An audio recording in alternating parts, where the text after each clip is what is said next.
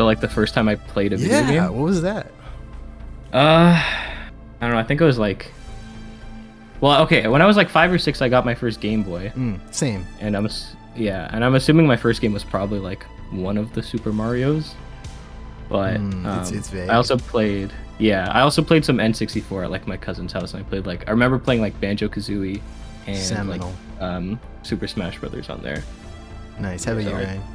I think mine was probably Fire Red. I have like an older brother who's like 6 or 7 years older, so I think he introduced me to like games really early on. And yeah, I had an N64 and stuff, so I feel like we're all just at the... It's because I host this podcast with this older gentleman, Steve, who will probably listen to this after the fact.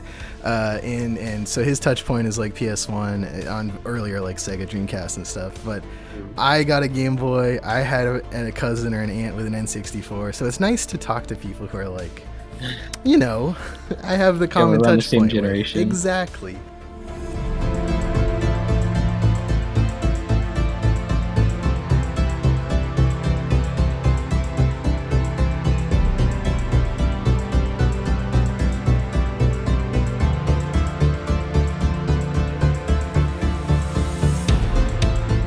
All right, I'm Angelo. I'm the gameplay programmer. I also do the particle effects, lighting, and I'm one of the 4 main designers at Soul Studios. I'm Ryan.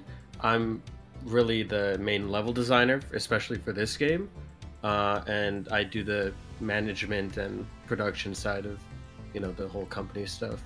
Now that I hear your voice again, I know exactly who you are, because it was just a picture on Discord, but I can now put the face to the name. Perfect. Yeah, it's been a while. Hello, everyone, and welcome back to the CanadianGameDevs.com podcast. Today, we have an interview with Soul Studios, who just released their debut project earlier this year, Wormhole. Full disclosure, I know the development team at Soul Studios through our shared... Is it an alma mater? You guys graduated, right? Yeah. Okay, it is an alma mater then. We can use that fancy Latin word now to say place we all went to school together. But also have been following, of course, along on social media. And then, of course, with this game. So we wanted to have you on and talk about how that was and catch up. And I just like talking to people. Sound good? Yeah, thanks for having us. Oh, yeah. Anytime. So, where did the name Soul Studios come from? We were just trying to look for, a fun name, an interesting, unique name that was notable and, easy to remember. I guess I should say for listeners, SOL, if you didn't read the title of this podcast. And Angelo and I are really the vocal people in the company. So we were kind of like butting heads a lot on like what the name should be. Awesome. What sounds good. And one of the quiet members on our group, Lucas, actually came up with Soul, and we all immediately liked the name and liked the idea, and actually liked Nordic culture in general. Okay. So much so that we want to make a game like that's our next game is probably going to be a Nordic style game. So yeah. Scoop. Yeah, Soul just worked out. Yeah, inside like scoop. A good name. Why? So what Norse word is soul?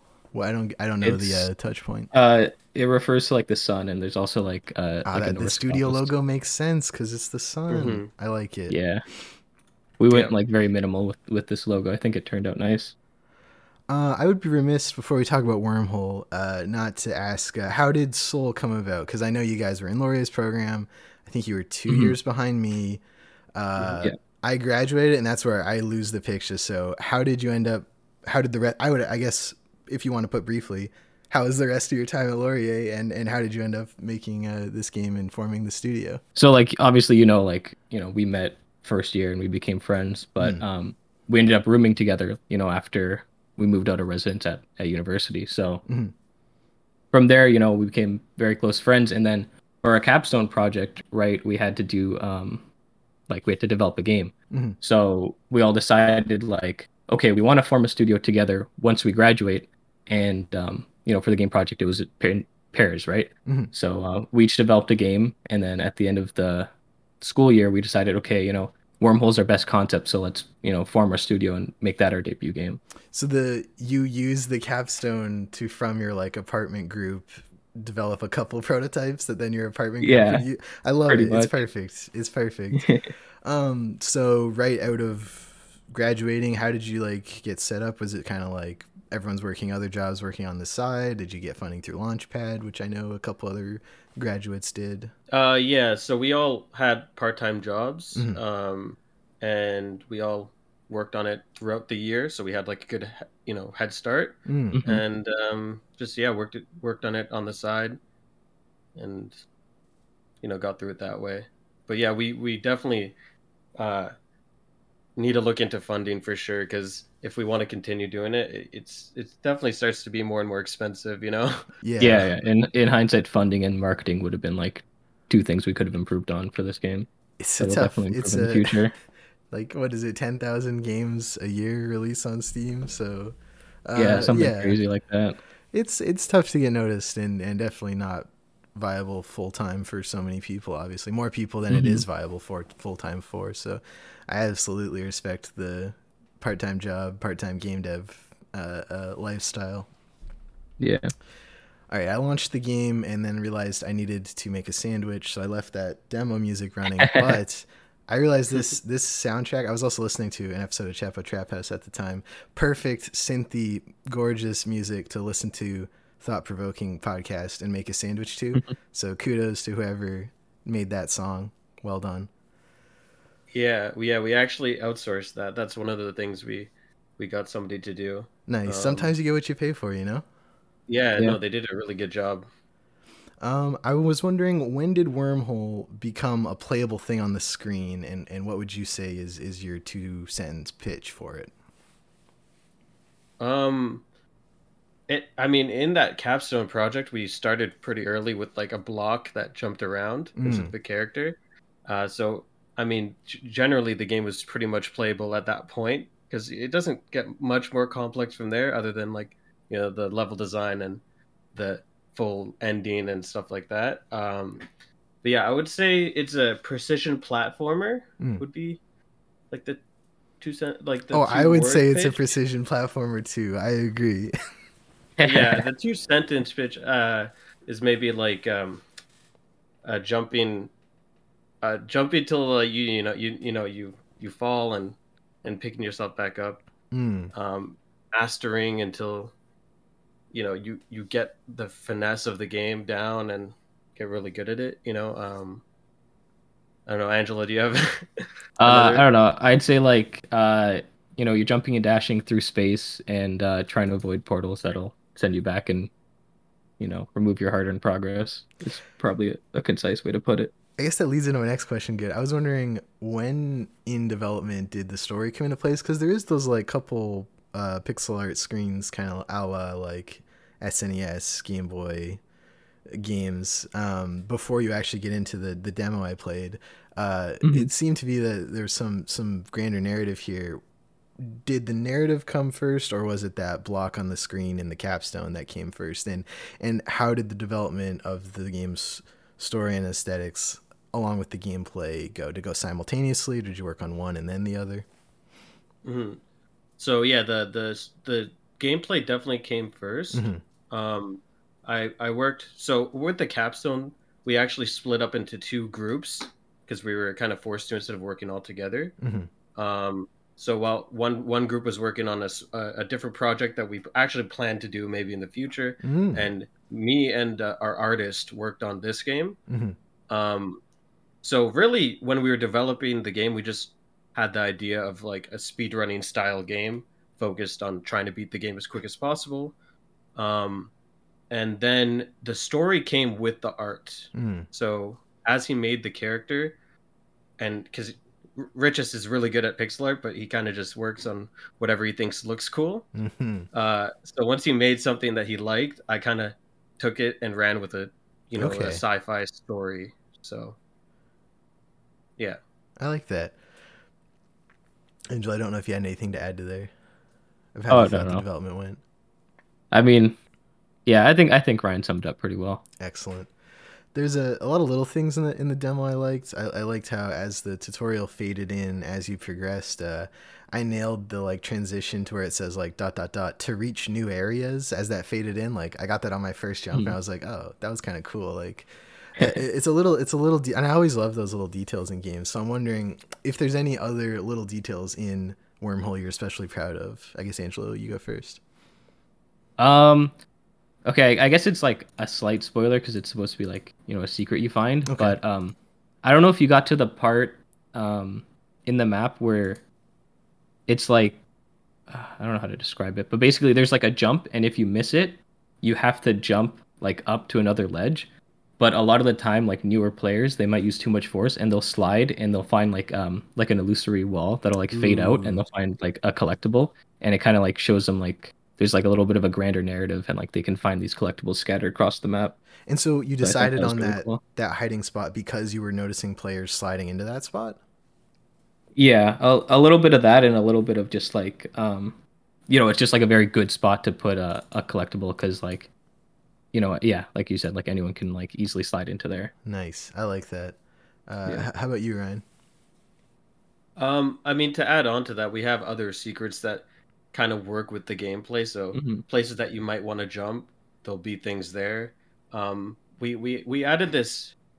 We wanted to have a really big focus on environmental storytelling. So we have a lot of portals that actually send you forwards instead of backwards, and we do this like through objects in the background that go in through one side, and if you continue jumping forward, you see the other side of it. That's tough. That's tough to visualize. Like you're literally going into the foreground and background, right? No, it's just in the background, just these objects in the background. So it's like there's a rock in one side, and as you move throughout the map, as you jump, left to right, you see the other side of the rock. So if you get sent backwards, you now know, oh, I saw that rock. Maybe if I jump into here, it will send me over there. So I thought that was pretty fun, and I think we did a lot of cool. We used a lot of fun objects to show that throughout the game. So like, it's really satisfying to see like people play the game and like realize the gimmick behind like the portals that send you forward. Because at first some people think it's like like a glitch or a bug, but then like 10 minutes in they realize like how it correlates, and they're like, oh wait, that's really cool. Nice. So, I love that. Yeah, the aha moment, as they say. Exactly. Yeah.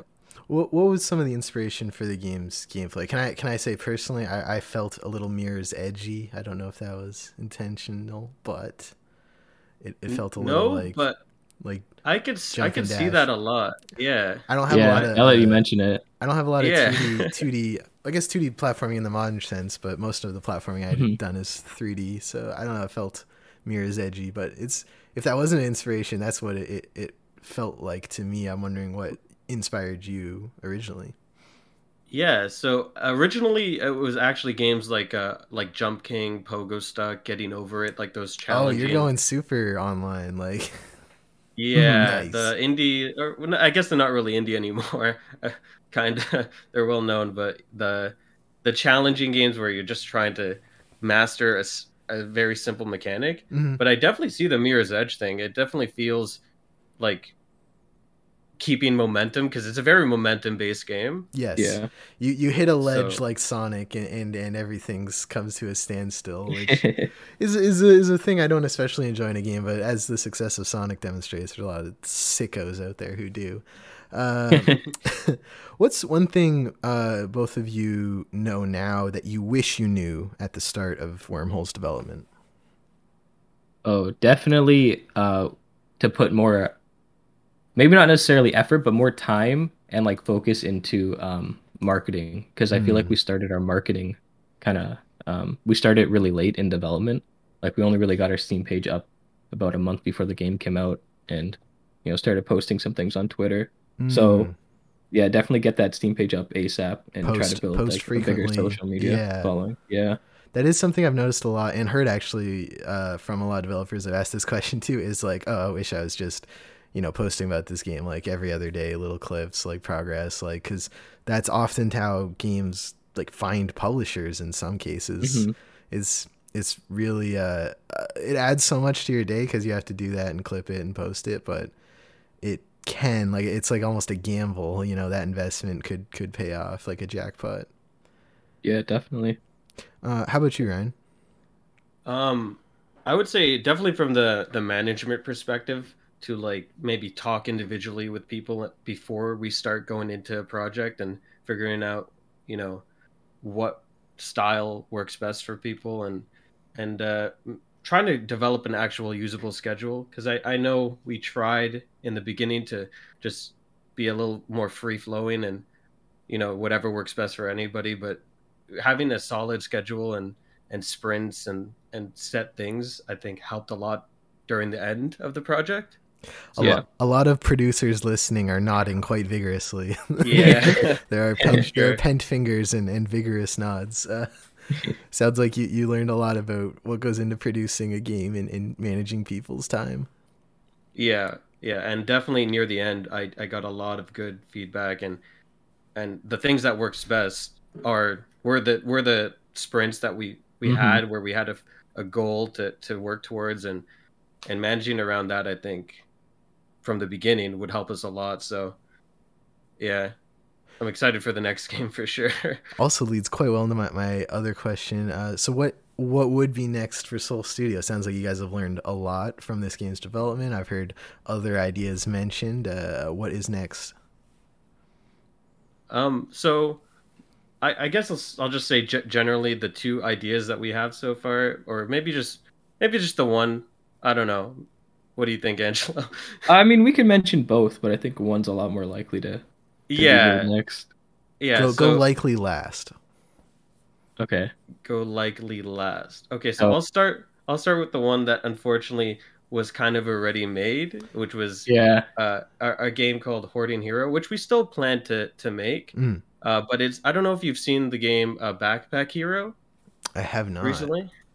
But it's an inventory management style game, and that's kind of like a game that we really wanted to make, and a game that actually Angelo and Lucas in that Capstone project worked on. Yeah, so it's a inventory management style roguelike that we wanted to kind of develop, and so like the whole thing you're doing is just like Resident Evil inventory style gameplay while your character like auto battles. So the combat is still up in the air, but we were thinking about more of like a clicking, or maybe Angelo had an idea with moving your inventory around in a certain way to attack.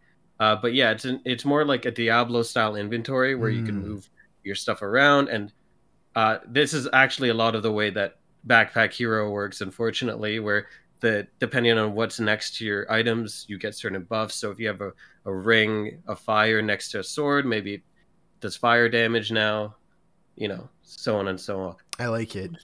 Yeah. I don't know if Angelo, if you want to go into the other game too. Yeah, I just want to add, like, with the Hoarding Hero Backpack Hero situation, it is kind of like a big like what if, because you know maybe we did Hoarding Hero first and that could have blown up, but I think there's still room to develop Hoarding Hero and have it still stand on its own compared to Backpack Hero and bring something unique to the table. And so all three of these ideas, Wormhole, and the two you're mentioning now, were from the Capstone? Hoarding Hero and Wormhole were. Gotcha. And then this new one we came up with recently, yeah. All right, hit me. So the more likely one is like a Norse mythology inspired roguelite, similar to like Hades, but hopefully add some unique gameplay twists onto that. Okay. Yeah. So like top-down isometric, fast-paced combat. Did you want to explain like the story? Yeah. So basically we're leaning heavily into like Norse myths. So I don't know if you're familiar with any Norse mythology, but just the new God of War. Okay. So I don't think Ratatoskr's in the new God of War, but basically he's like a squirrel messenger. Anyway. That's sick. Okay. Yeah, so he runs up and down the world tree delivering like messages between the giant serpent. I think it's Nidhogg? Is that the serpent under the world tree? Yeah. Wait, so between him and this, like Nidhogg, like the worm game, the worm sword. Yes, same name. Wait, so is it called Nidhogg because the tree serpent And the Nidhogg that eats you at the end of a match of Nidhogg is the same thing? Oh, I guess, It might be. That would make sense. Oh my goodness. All right, anyway, I just had to figure that out. Continue. But yeah, so he runs up and down the tree delivering messages between Nidhogg and this like giant like eagle thing at the top. And we thought that would make for a really cool concept for a roguelite. And so as you're climbing up the tree, you're going through like the different like the 9 realms. So you're going through like like Midgard and like Asgard and stuff like that. So you have like a package to deliver to the Top Gun. Pretty much. We're still experimenting with story as to like, why you're fighting certain characters, but that's the general premise. So now this sounds much, much more ambitious than the pixel art side-scrolling game Wormhole. Would you say the scope of this game compared to Wormhole? Like, I don't know if you have a plan or like length of development mapped out yet, but what are we thinking here? It's definitely a lot bigger. It sounds like it. Yeah. So I mean, it depends exactly how we want to produce it, because we talked a lot about and we see a lot of different games doing early access stuff. So one conversation we had recently was about kind of working towards that early access release. So it might help us with that scope that you're talking about, where we could have a finished game without all the things that we want to add out, and then kind of update it towards what we want to finish the game with, and maybe starting the game with only 3 realms and going to the 9 that we want in the end. Can help us with that. But yeah, definitely at least probably 1 to 2 years on this style of game for sure. Wow. Because it took us about a year for this game. And, okay. Well, maybe with the new management style, you've learned a lot. You've learned a lot. So yeah. But with Wormhole, we were definitely inefficient, but it is way bigger in scope. So I could see it taking up to 2 years easily. Yeah, I would hope that in a year or so we could have the game kind of finished in like an early access state. Early access type of thing that I was talking about, and then the 2-year mark would maybe be when the game would be done. But if maybe even shorter, if we have some sort of funding that we can pay for. Yeah. I love the ambition. I really do. I guess last question to close out, is there anything else you want our listeners to know about Soul Studios, Wormhole, or game development, or anything? You can go ahead first, Ryan, if you have anything. I would like people to at least check out our game. I think it would be free demo. I love games with demos. Yeah, we have a demo where you actually keep your progress, which I found really cool. I didn't even know that. I played the demo, feature. So I have to keep going. So if you play the demo and you like the game and you buy the game, you actually continue where you left off in the demo, which is a fun little thing we added. But yeah, I just want people to at least check out the demo. I think it's a fun game, and I want people to try it out. And especially if you like precision platformers, or if you've ever played Jump King or any of those type of games and you want to like get better at them, I think it'd be fun to check out this style of game too. So yeah. Excellent. And you, Angelo, anything else? Not really, just that game development is really hard, but it's also super rewarding. So games are hard, as a wise man once said. All right, that is it for this interview, special edition of the CanadianGameDevs.com podcast. Thank you for listening. Ryan and Angelo, where can people find you on the internet? If you want them to. Increasingly, maybe you don't, but I don't know. Let me just make sure my Twitter handle is correct. I don't want to give the wrong one. You can follow me at agraci07, AGRACI07. Excellent. And you, Ryan? Just follow our Soul Studios account, at Soul Studios Dev. Wow, Twitter. Look at the team player Ryan plugging the studio Twitter while the selfish Angelo does the personal plug. I will say that on our main Twitter, it has my Twitter there too. So if you want to follow me, you could check it out there too. At Soul Studios, links in the show notes. We're at Canada Game Devs. I'm in that handle too. It's convenient. I agree. Thank you so much, gentlemen, for taking the time to chat with us. Good luck. Yeah, thanks again for having us. Thank you. Our pleasure. And don't be strangers.